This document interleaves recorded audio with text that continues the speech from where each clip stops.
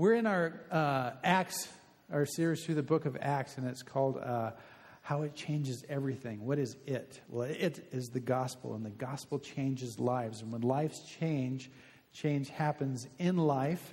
And so I wanted to talk to you about some things that you may have heard about. And so I'll make some confirmations and tell you some things that you might not know. And so here we go.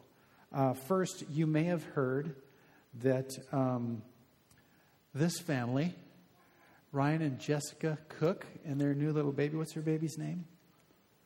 Anna? Audrey. Sorry, I don't Facebook very much. Anyways, they are coming back. They went to Portland to plant a church, and they did a great job with that. But change happens, and so they're coming back here. Yes. We're excited for us, and I'm sure that those that are there in Portland are sad that they're going to be leaving, but you're wondering what they're going to do when they're going to come back. Well, Ryan is going to be back into the music and media pastor position here at Desert Breeze. I'm sensing a little bit, okay, well, what about Ryan Davis? Ryan Davis and his wife, lovely wife Erin, and they have 3 boys. Ryan Davis is going to be taking over the youth position, the youth pastor position here at Desert Breeze.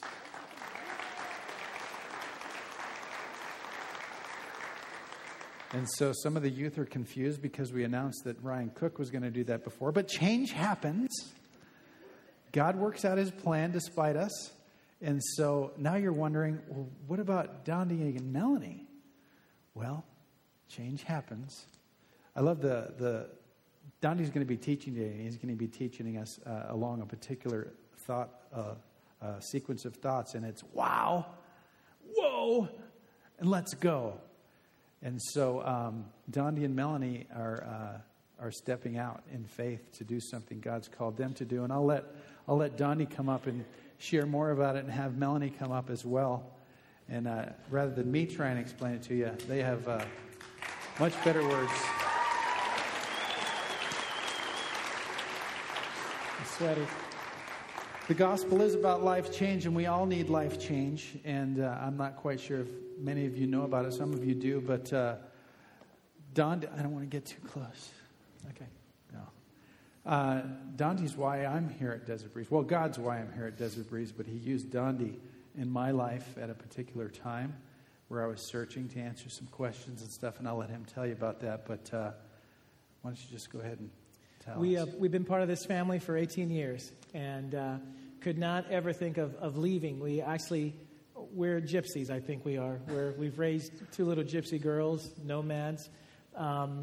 We've traveled, we've done a lot of things in our life, but coming here, this is the longest we've ever been part of a community, and it has been with purpose. We just knew. I worked in banking for many years and knew that I wanted to be in full-time ministry. In fact, I was told one time, "You're too nice of a banker. You need to do something else." It's like, what does that mean? But I didn't want to be a banker. I knew that. I was a horrible banker. I gave you money. I gave it away. Banks don't want that. Banks don't want that. I needed to find another place, where I can give things away and people, it's okay. But find myself in full-time ministry here, loving it.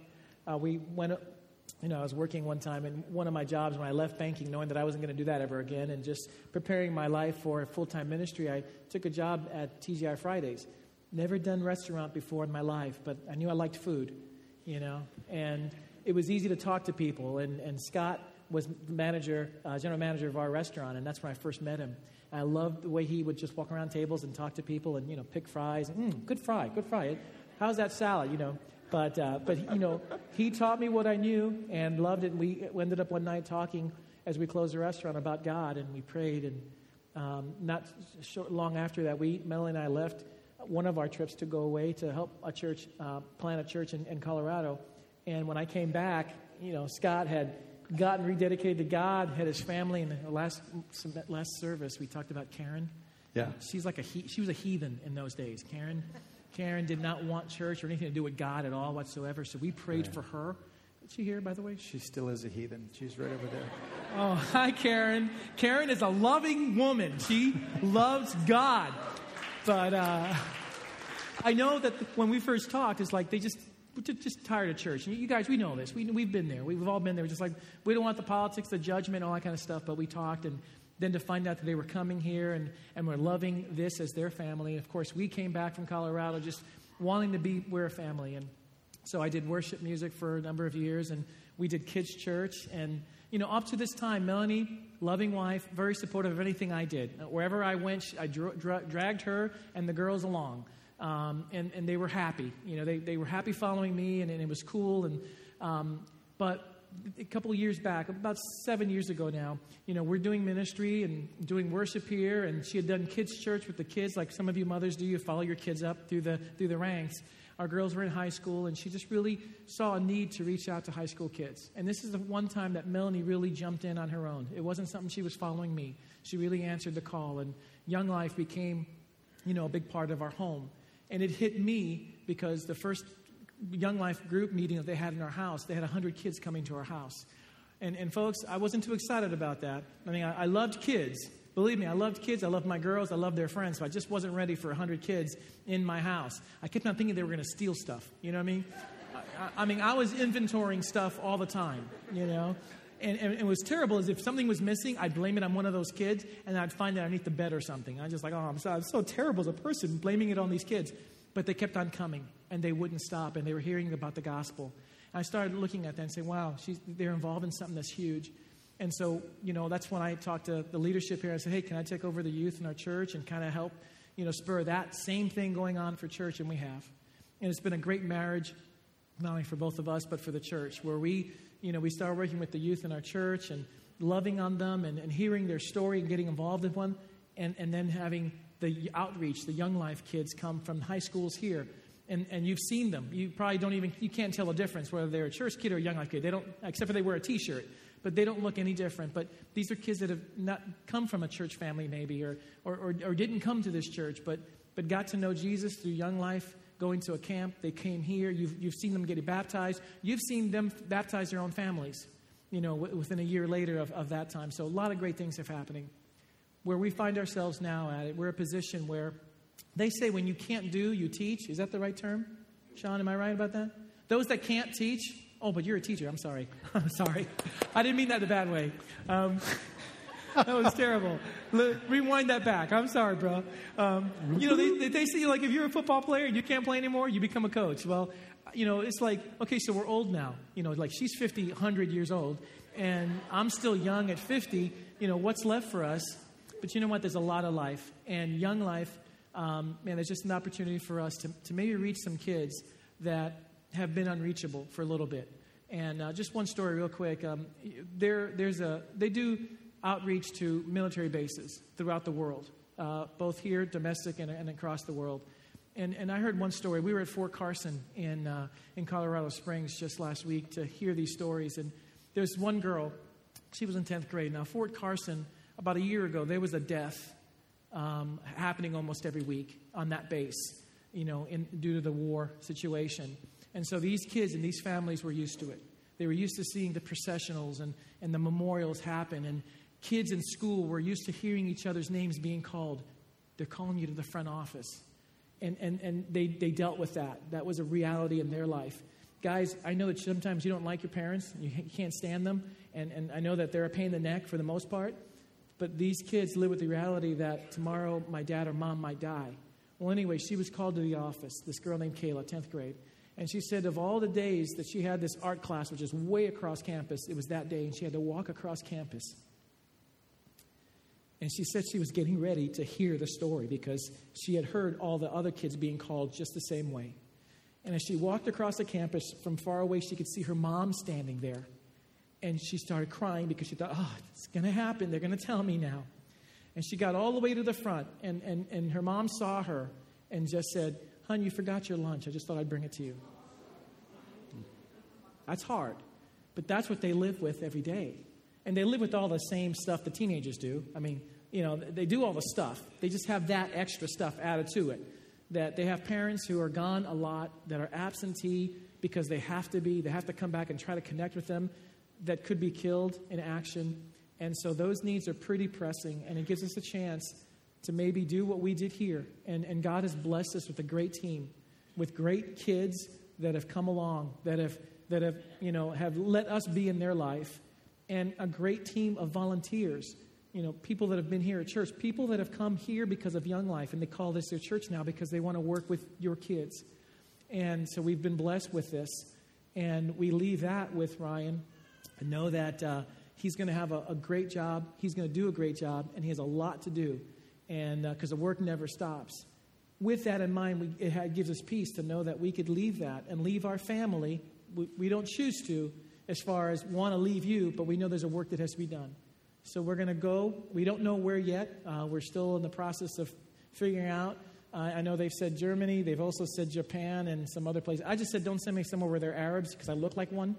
And I don't want to be in anyone's crosshairs, and that kind of stuff. I want to deal with kids, not, no offense if anyone's Arab here. I mean, I'm one of them. So Maui, would that be good? Maui would be great. If they send me to Maui, the base there, I'm all for it. Guys, you can join me later. Yeah.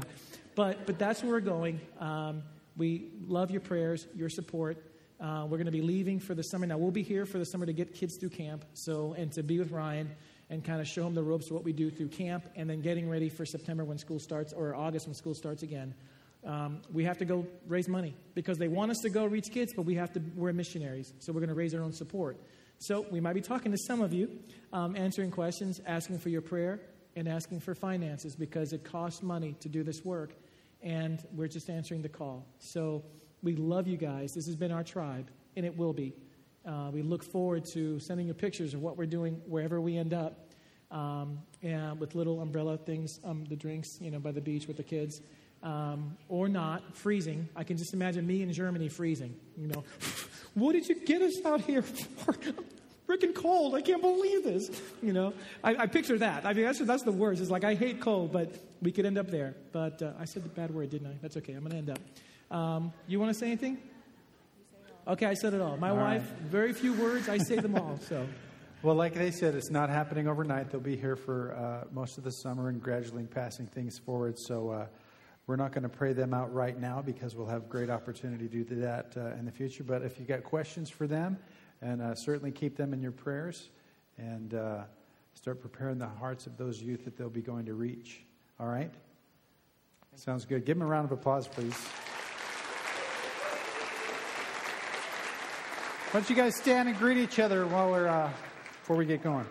Thank you, guys. Go ahead and grab a seat. And wow, usually we're ending in about 15 minutes, so I'm gonna ask you.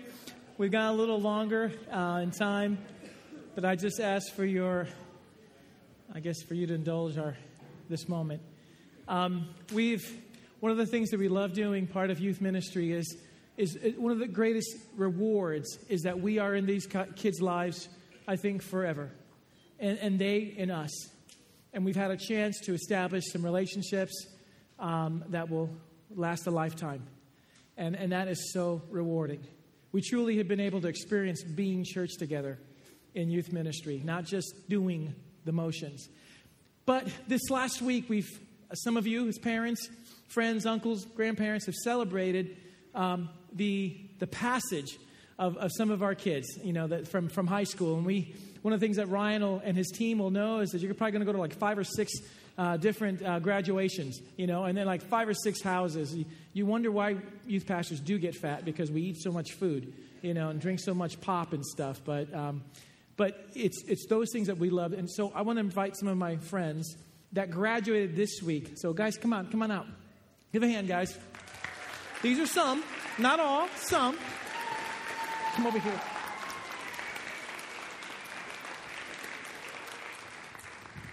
My girls, when they were in school, and if they were freshmen, the day after school ended, they would say, now we're sophomores.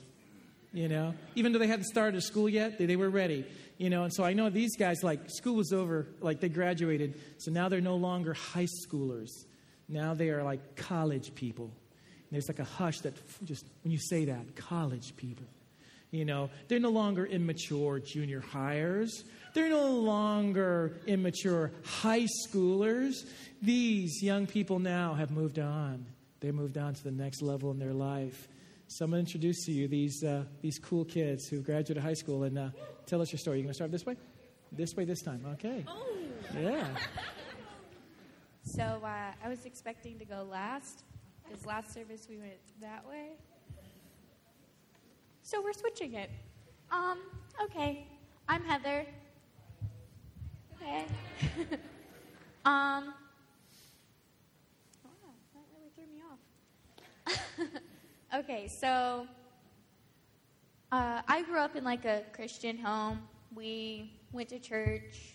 I was forced to go with my family. Then when I hit high school, my parents decided that I was old enough when I was a freshman that I didn't need to be forced to. If I made the decision, then I would want to go. So I was like, well, I don't want to go, so I didn't. And so freshman and sophomore year went on, and nothing big happened. And then my junior year, I got invited to Young Life. And so I was like, oh, well, yeah, I'll go check it out.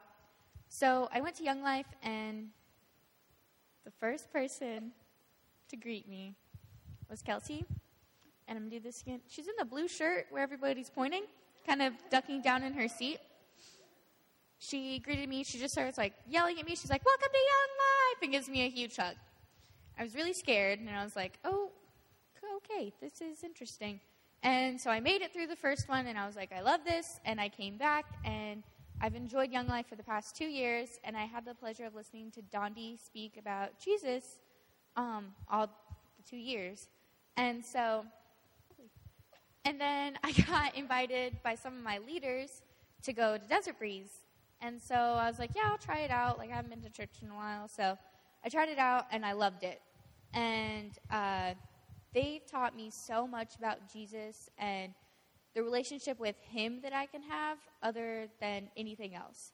I was so alone before. I didn't have anything. Like, everything I tried to do just made me feel more alone. It's like I surrounded myself with friends, but I was alone. Like, I was alone all the time. I didn't know what to do. Then when I met Jesus, it's just like I'm never alone again. It's like I have that fulfillment in my heart that nothing else could give me. And it's funny that I started with Young Life with my walk with Christ, and now I'm going to Grand Canyon University, and Young Life is paying for my school. And I'm just really excited to see what God has to do with me, and I'm sure it's going to be amazing working through kids like my leaders worked into me. And that's it so far.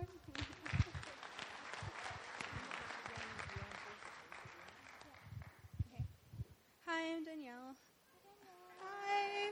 Hi.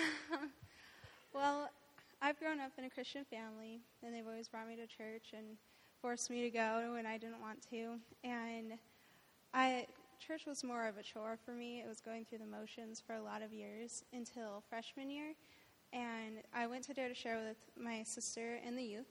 And I went there actually looking forward to meet a guy and not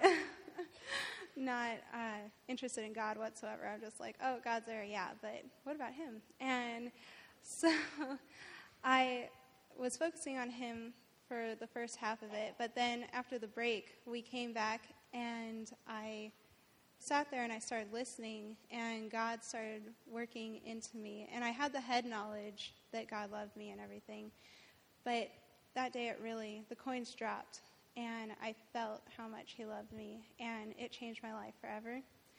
And now that I've graduated, he has me going into the Air Force.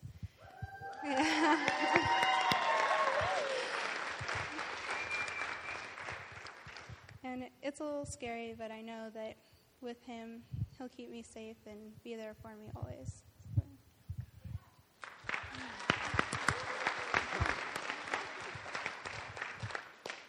Yeah, this whole line's messing me up thing here. Hi, I'm Lydia. I just graduated on the 27th. Woohoo! So, I started doing Young Life at 7th grade. My brother did it, so I was like, okay, that's the thing to do. You just kind of go through life following the older brother because he did what he did. Okay, whatever. So I did that. I met Melanie and Dondi through that, like 8th grade, I think, something like that. And I actually went to a campaigners camp with them because my group was only me going, so I got connected with Desert Breeze going to their church. So I went to camp with them, and we went to a cool Bible study, and actually one sermon really touched me. The pastor was talking about standing up for what you believe in and just being your own person, not following the world's pattern and stuff like that. And me, I've always been like that. I've always followed everybody. I've always dressed like everybody else, and I've done my makeup and my hair, which did not end up going well for me. So I just kind of copied along with it. And then I just realized that day, I'm not like that. I'm kind of just a mellow person. I don't need to be all dolled up and all that, and I just need to be myself. And so we had prayed the prayer, and he said, if you prayed that prayer, can you please stand up? So I look around, no one's standing up. Okay. So I just stood up, and I was like, oh, God, this is really awkward because I'm the only one standing up. And my group stood along with me and representing the church. So I was the only one that stood up, and the pastor was the happiest guy in the world. And the next day he said, that one girl that stood up, can you please come up here? And he was really happy about just me standing up for myself and just being proud of myself. So, yeah, that's what I've been doing, and now I'm going to be going to GCC for designing.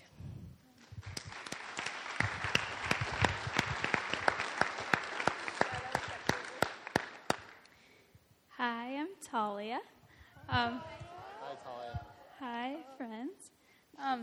So I first started going to church when I was little. Like, my parents, I guess, went, so my sister and I went. And, we went when it was on Bell or wherever it was, and then it left, so we left. So we didn't go to church for a long time. And once my parents got divorced, my mom turned to that, and I hated the idea of church completely because she would, shove it down my sister and mine's throat. And so one of the rules of our household was for us to go to church. So obviously that didn't make it any more appealing. So I was forced to go to church, and then I got introduced to Young Life as an alternative. So I went to Young Life because I was in the youth with Melanie and Dondi. And it wasn't until the first summer at camp that I got introduced to God and heard the gospel, and I fell in love with it, but it took a while to keep staying persistent and actually come to church. And I don't know, it's really cool looking back to see at who I used to be. And as a matter of fact, everybody up here, we've kind of gone through it all together, and it's really cool to see the impact that such a little thing can have. And I don't know, I love God. I love it here.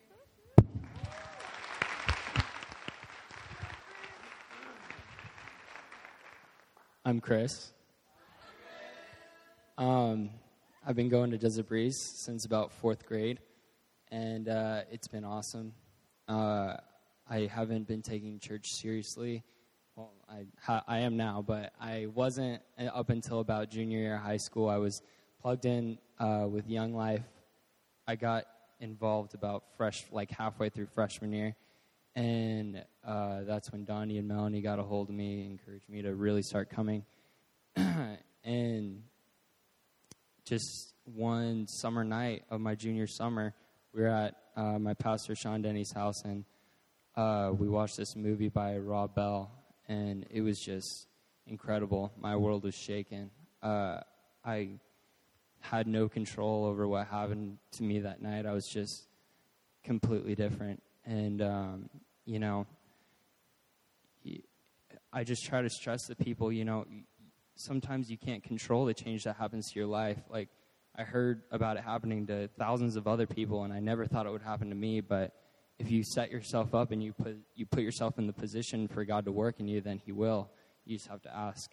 So ever since then, my life has been amazing, and I've gotten, a bunch of new friends to replace my not so great other ones. And, I get to play on the band. That's awesome. I love that. And I'll be going to PVCC this year.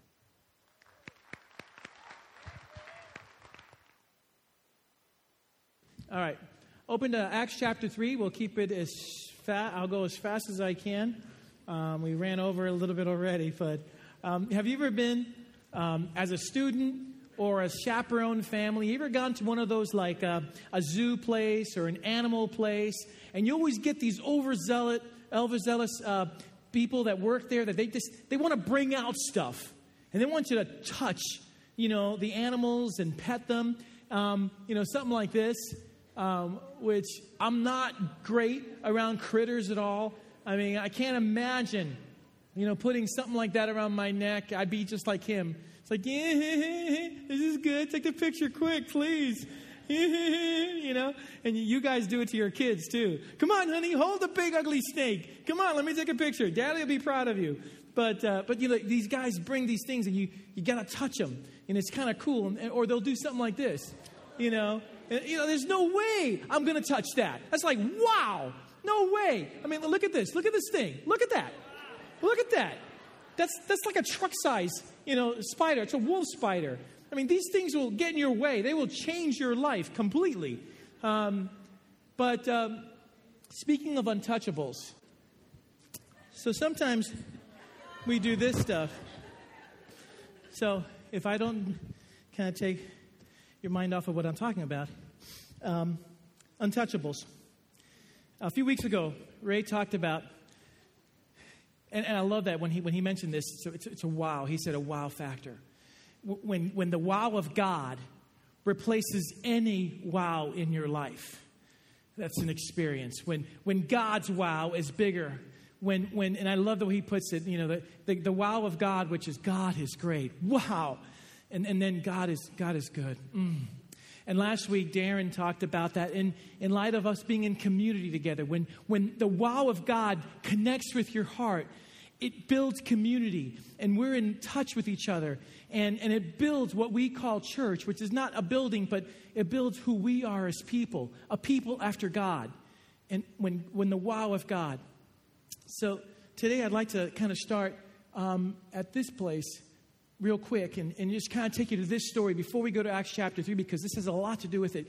And if you just kind of let me go through this, I'll kind of give you the Reader's Digest part of it. This is Isaiah. Isaiah is having a vision. I mean, he's just kind of sitting there, and it says in the scripture that he sees God. I mean, I had a vision of the Lord. He was on his throne high above, and his robe filled the temple. Flaming creatures with 6 wings each were flying over him. They covered their faces with 2 of their wings and their bodies with 2 more. They used the other 2 wings for flying as they shouted, "Holy, holy, holy, Lord, all-powerful. The earth is filled with your glory." As they shouted, the doorpost of the temple shook, and the temple was filled with smoke. And it says, "And I said, woe, woe is me. Everything I say is sinful, and so are the words of everyone around me. Yet I have seen the King, the Lord all-powerful." One of the flaming creatures flew over to me with a burning coal that it had taken from the altar with a pair of metal tongs. It touched my lips with the hot coal and said, "This has touched your lips. Your sins are forgiven. You are no longer guilty." After this, I heard the Lord ask, "Is there anyone I can send? Will someone go for us?" "I'll go." I answered, "Send me." That's a huge wow moment, guys. That's a huge wow moment. I always tell the youth when we read the scripture, do not just read them for words. Don't go like, "And I looked up and saw the Lord Most High," because that's without feeling, without emotion, without impact. Imagine sitting in your room and you're on your Xbox, you're playing on your Xbox, or you're in your home office paying bills, or you're sitting on your favorite chair watching reruns of Lost, or you're in the kitchen getting ready to make dinner, and all of a sudden the ceiling in your house just kind of opens up, and you see God. And you see God. Wouldn't that be like a wow moment? Wouldn't it be like, wow, this is huge. It's not, "Oh, by the way, I saw God yesterday." By the by, I saw God. No, Isaiah said, "I was there and I looked at God and I saw him. I saw God." And I was like, wow. And I saw me and who I was and how broken I was. I saw God so beautiful and me so broken. And I said, "Woe is me." And then I experienced God's forgiveness. And because of that, I just can't help but spread the word. I want to tell other people around it. That's where this is going. It's having a wow moment with God. It's having an experience where you know that God has touched your life and you've seen God. You've seen God work and you are saying, God, I want to be part of that. This all started in chapter 3 of Acts. Jesus gathered the boys. Let me kind of catch you up real quick. After he died and rose again, and for 40 days, he taught about the kingdom. And he said, don't leave Jerusalem. You will experience this wow thing from God when he sends you the Holy Spirit. This is gonna blow you away. You're going to have power to witness in Jerusalem, Judea, Samaria, in fact, the entire world. Wait for it. He said, wait for it. And boosh, he disappears. He goes to heaven. We find the disciples now in chapter 2 being obedient. And for 10 days, they're praying and waiting and reading Scripture, not leaving the city. There's a day of Pentecost, a huge feast, one of the 3 main feasts for the nation of Israel. The city is packed with people. And in a house, the disciples and believers, about 120 at that point, are praying and just waiting. And then it happens. The Holy Spirit came, and it says it was like a sound of a mighty wind. Little tongues of fire landed on people, and they went out and started speaking different languages. All the people who came to the celebration were amazed. That word amazed was not just, it says they were amazed, and it changed them. They had such an experience, it made them change their thinking. Like, oh my gosh, this is huge. This is a wow moment. And it says in the scripture, are these people just Galileans? How do we hear them praising God in all of our different languages? And Peter got up with boldness and gave the first Christian sermon. And it says 3,000 people gave their life to God that day, to Christ. 3,000 people said, I'm changing the way I think about God. I'm understanding that Jesus was the Messiah and I'm going to follow him. Folks, that's repentance. Changing their thoughts, changing their actions. That's repentance. And it says again, that they baptized about 3,000 people. Wow. Wow. But why are we still foggy about this? Does God still do that? Does God still work in us and through us? What's the point of this Spirit? Has God given us the life of Christ, the Spirit of God in us to make us unnoticeable? Do we really have God's presence and power in our life just to go undetected? Did God do all this in us so we can fly under the radar? I don't think that's any coincidence that now we have chapter 3. 2 guys that step out and show us a blueprint, if you will, of what life looks like with the Holy Spirit. So if you can just read with me on this, I'll read it from here so I can kind of see it and read with you. The time of prayer was about 3 o'clock in the afternoon, and Peter and John were going into the temple. And a man who had been born lame was being carried to the temple door. Each day he was placed beside this door, known as the Beautiful Gate. He sat there and begged from the people who were going in. The man saw Peter and John entering the temple, and he asked them for money. But they looked straight at him and said, "Look up at us. Look up at us." The man stared at them and thought he was going to get something. But Peter said, "I don't have any silver or gold, but I will give you what I do have. In the name of Jesus Christ from Nazareth, get up and start walking." Peter then took him by the right hand and helped him up. At once, the man's feet and ankles became strong, and he jumped up and started walking. He went with Peter and John into the temple, walking and jumping and praising God. Everyone saw him walking around and praising God, and they knew that he was the beggar who had been lying beside the Beautiful Gate, and they were completely surprised. Again, that word amazed. They were amazed. They could not imagine what had happened to this man. Wow. What happened here? Let's go back to this exchange between Peter and that crippled man. I want us to hang here just for a little bit, because this is what this is all about. It's a touch, it's a look, a touch, and a word. A look, a touch, and a word. People will feel Jesus in your caring touch.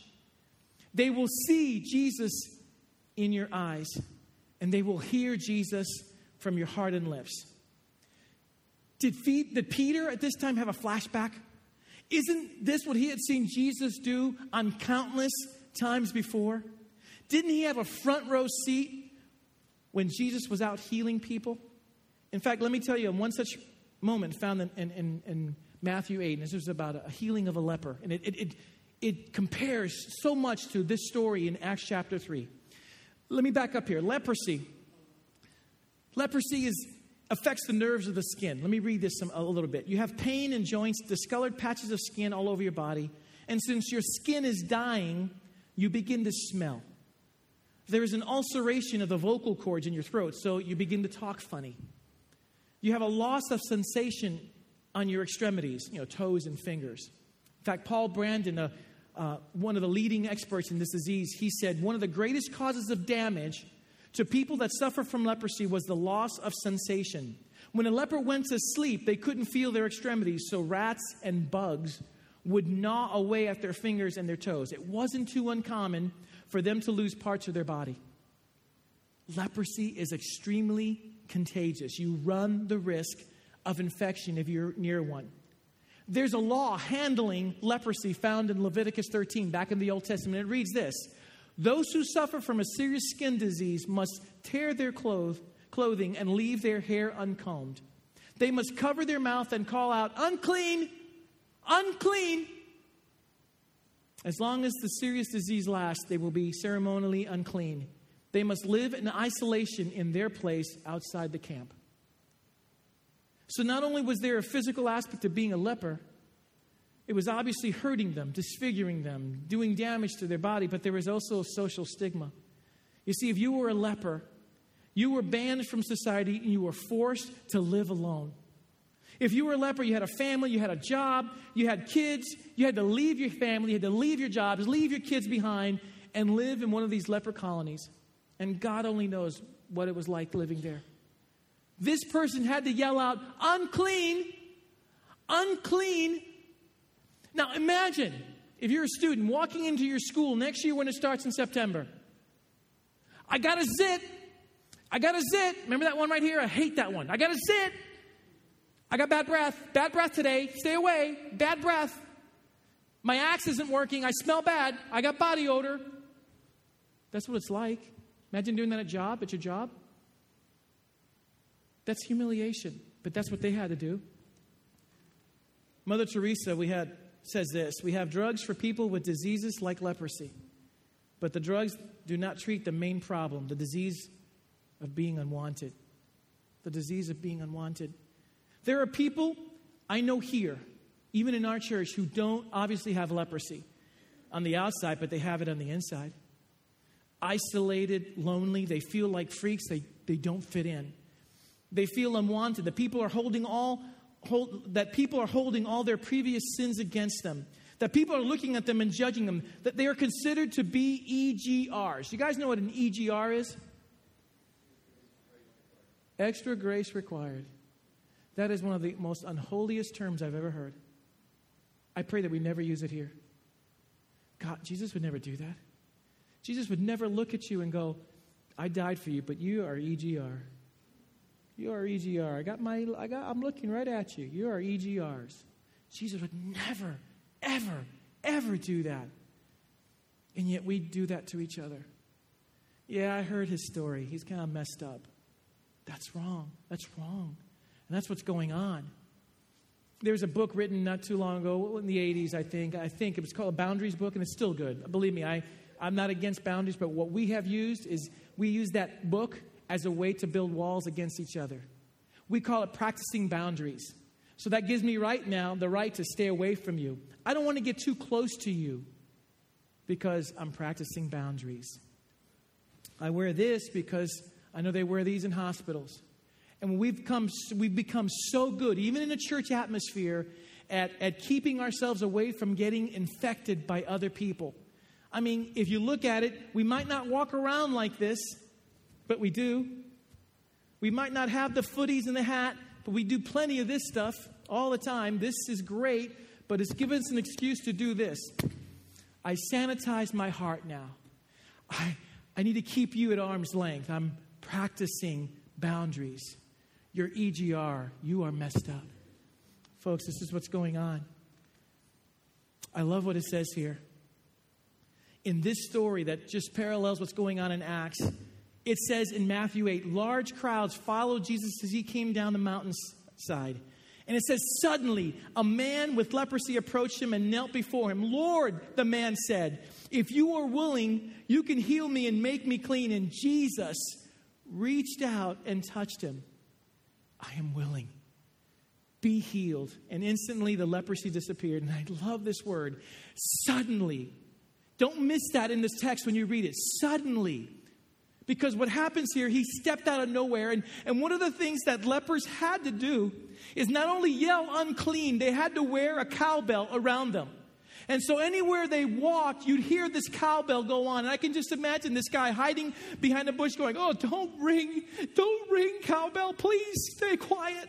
Because they'll hear me and I got to get close to God. This is the only way I can get healed. Don't ring today. Do you understand what it's like, the desperation that he felt? And he said, please, just be quiet. And then it says, suddenly he appeared before Jesus. And everybody backed away. Everybody except Jesus. Jesus stepped forward. Jesus stepped forward. And this is exactly what's going on here. I love the way Max Lucado says this. He wrote in a book regarding this story. I saw him, and before he spoke, I knew he cared. Somehow I knew he hated this disease as much as, more than I hate it. My rage became trust, and my anger became hope.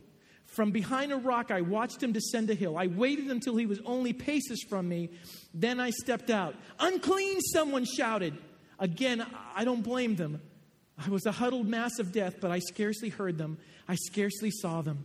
Their panic I had seen 1,000 times. His compassion, however, I'd never beheld. Everyone stepped back except him. He stepped toward me. Toward me. I said, Lord, if you can heal me, you can heal me if you will. Had he healed me with the word, I would have been thrilled. Had he cured me with a prayer, I would have rejoiced. But he touched me. Imagine that. Unworthy of the touch of a man, yet worthy of the touch of God. We need to touch each other, folks. We need to be about touching each other's lives. There's a family that comes here. I don't know if they're here today, and I know they're a very shy family. They're not, they're gonna go under the radar a lot because they're just a quiet family, but they're a loving family. Some of you know them. You might have been in their small group. A few years ago, they heard the story of these little Chinese babies who were just literally left on pallets, untouched, because there were just so many orphan babies that needed to be cared for.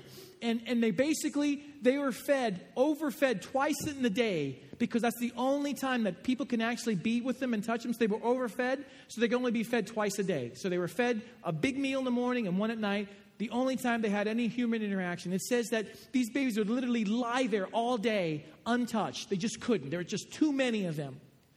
And the cooks took it upon themselves, not being learned people as far as they didn't speak Chinese. They'd never traveled, I don't think, outside of Glendale, maybe. I don't know for sure. But they went across the world and they laid their eyes on this little mass of little girls on one of these pallets that had been left there untouched. And little Maddie came home with them. I don't know if you've seen little Maddie now. She's a bundle of energy.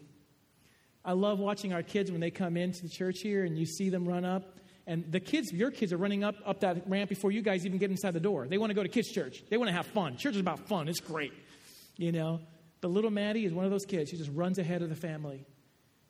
God's changed her. Her life has been changed because of the touch. Ian Watson, he wrote this. He's a science fiction writer. We live in a contaminated planet. It is contaminated on every level. It should have been quarantined from heaven. No reasonable God would go near it with a 10-foot pole.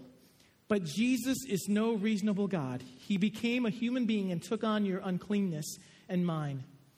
But instead of the world infecting him, he infected the world. And with his immaculate infection, it's still spreading today. So how are we doing on this?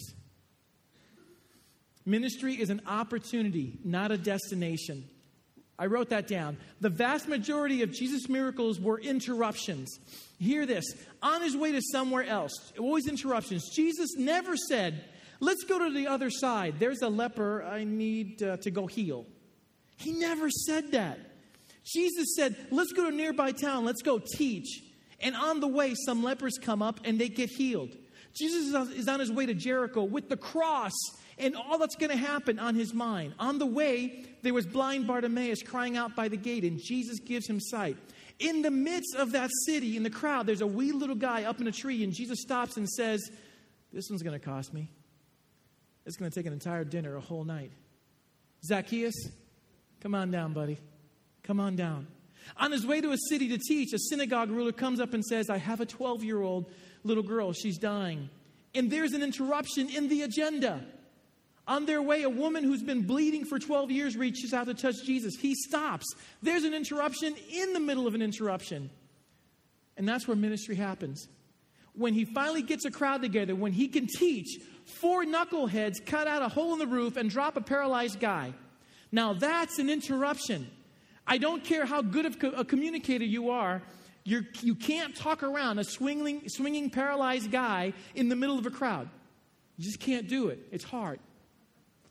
All these involved a look, a touch, and a word. Jesus had a lifestyle that showed interruptions were God's work. His disciples walked focused on the things of God, paying attention to needs of the side of the road by people holding up cardboard signs. I did some basic math on this. Last week, there were 450 people here, just adults in the services. 450 people. Not counting children, not counting babies. If we made a commitment to reach one person this next week, just one person, you're going to meet their needs. One person you're going to touch. One person you're going to hear their story. One person you're going to, meet their needs, bring them to God, tell them about church, get them in community. One person. You know how many people we'd reach? 450 people. It's not hard. One-on-one. 450 people. Not hard.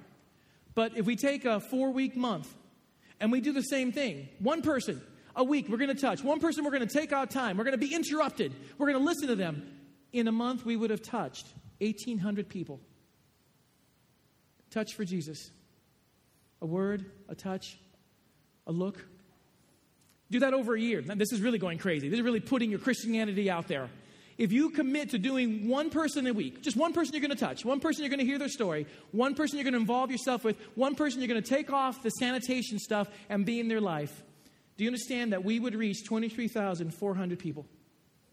Folks, that fills up U.S. Airways Stadium where the Suns play and more. There'll be people sitting on the floor. That's a ton of people that would be reached for the gospel. And it says this. Imagine how it would look today. The headline in the newspaper would be like, lame man walks, miracles at the beautiful gate. Wolf Blitzer would be in the Situation Room talking to religious experts and medical experts. There would be investigative reporters digging into the lives and history of Peter, John, and the man who was healed. There would be a video bouncing around the internet of the man walking that everyone would have to see. Blogs worldwide would be debating real or farce. For a few weeks, it would be the punchline of late-night talk show jokes. People would make religious pilgrimages to the place where looking for Peter and John and for a miracle of their own. And that's what Scripture tells us. It says in Acts chapter 3:11, while the man held on to Peter and John, all the people were astonished and came running to them in the place called Solomon's Colonnade. When Peter saw this, he said to them, people of Israel, why does this surprise you? Why do you stare at us if by our own power or godliness we made this man walk? Think about it for a moment, guys. Think about it. All these faithful Israelites are gathered in the temple of God to pray to the almighty God of creation. The one who Peter reminds them is the very same God of Abraham, Isaac, and Jacob, the God of their fathers, the very same God who led them out of Egypt, performing signs and wonders and miracles. And here they are worshiping the very same God who they believe is capable of all things, and they're coming to John and Peter in the colonnade and basically saying by their coming, I don't believe it. I don't believe it. They were astonished. It's like, I don't believe it. You see, for them, this is unexpected. They came to worship at the temple because it was a religious experience. The temple was a place where they could carry out their faith. It was a place where they could be inspired. There was a place where they could make connections in the community. There was a place where they could socialize. This was a place that could be fun for many. Since singing and rituals are things that, while we hate to admit it, do entertain. And the building and the people were good and well crafted. Even the gate was called beautiful because it probably was. We can relate. Church is all of this. It is good. It is inspiring. We have community and purpose and vision and values. Church can be fun and entertaining for us, and there is no sin in that. But for us and them, there is something to learn in this whole unexpected day, and that's that sometimes we miss the point. We come here and we do the things as church. We run our programs. We enjoy our fellowship. We love our worship, and we look at all of this and we say, wow, this is beautiful. And if we miss what is really beautiful, we miss grace. We miss grace. We forget that we're here because we worship a God who is capable of changing the rules, who says to us, people crippled by sin, get up and walk. You are forgiven.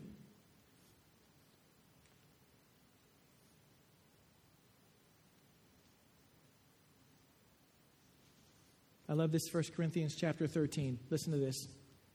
If our church could hold services in 5 languages, or our members could speak 3 of them, but we didn't love others, we would be all talk and no action. If our church really expressed its spiritual gifts with wholehearted service and we became spiritual giants, but we did not love others, what good would we be? If our church had such faith that resulted in great healings and great miracles taking place, but we really did not love others, what would the point be?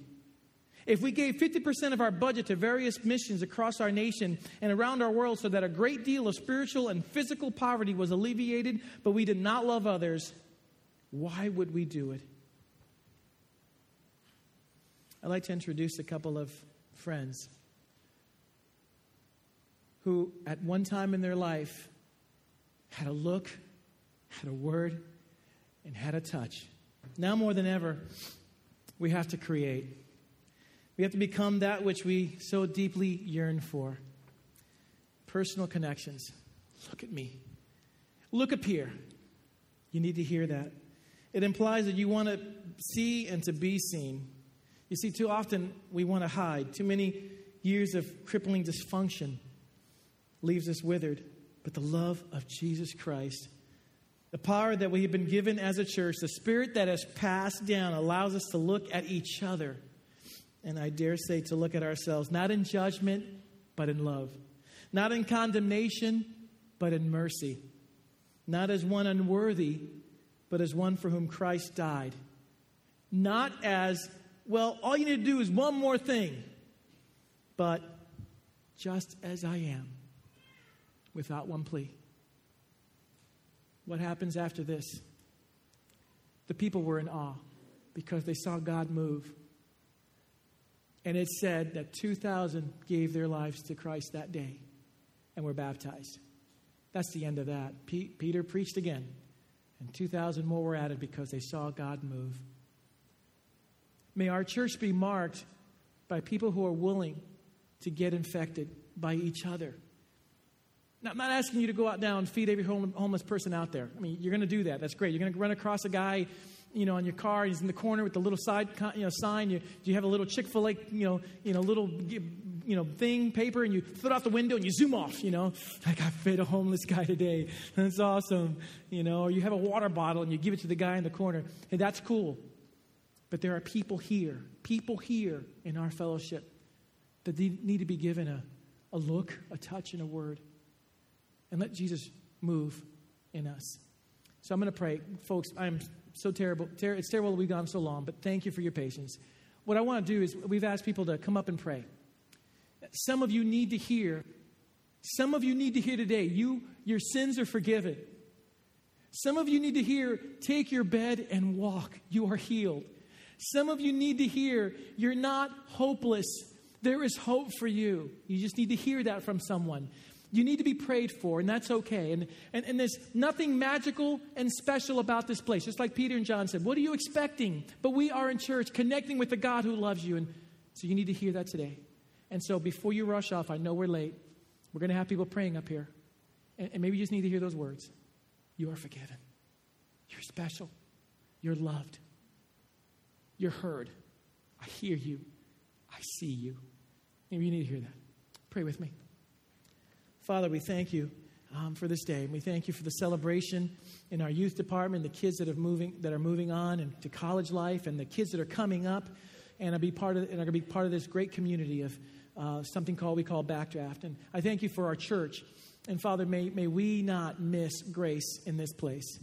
May we be about each other's lives, about each other's stories, about each other's infectious disease that you provided the cure for.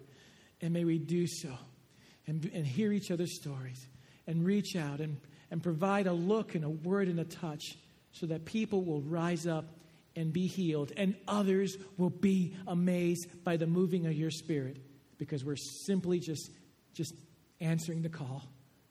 Woe is me, but send me. Send I will go. It's in your name we pray. Amen. There are people up here that will pray with you.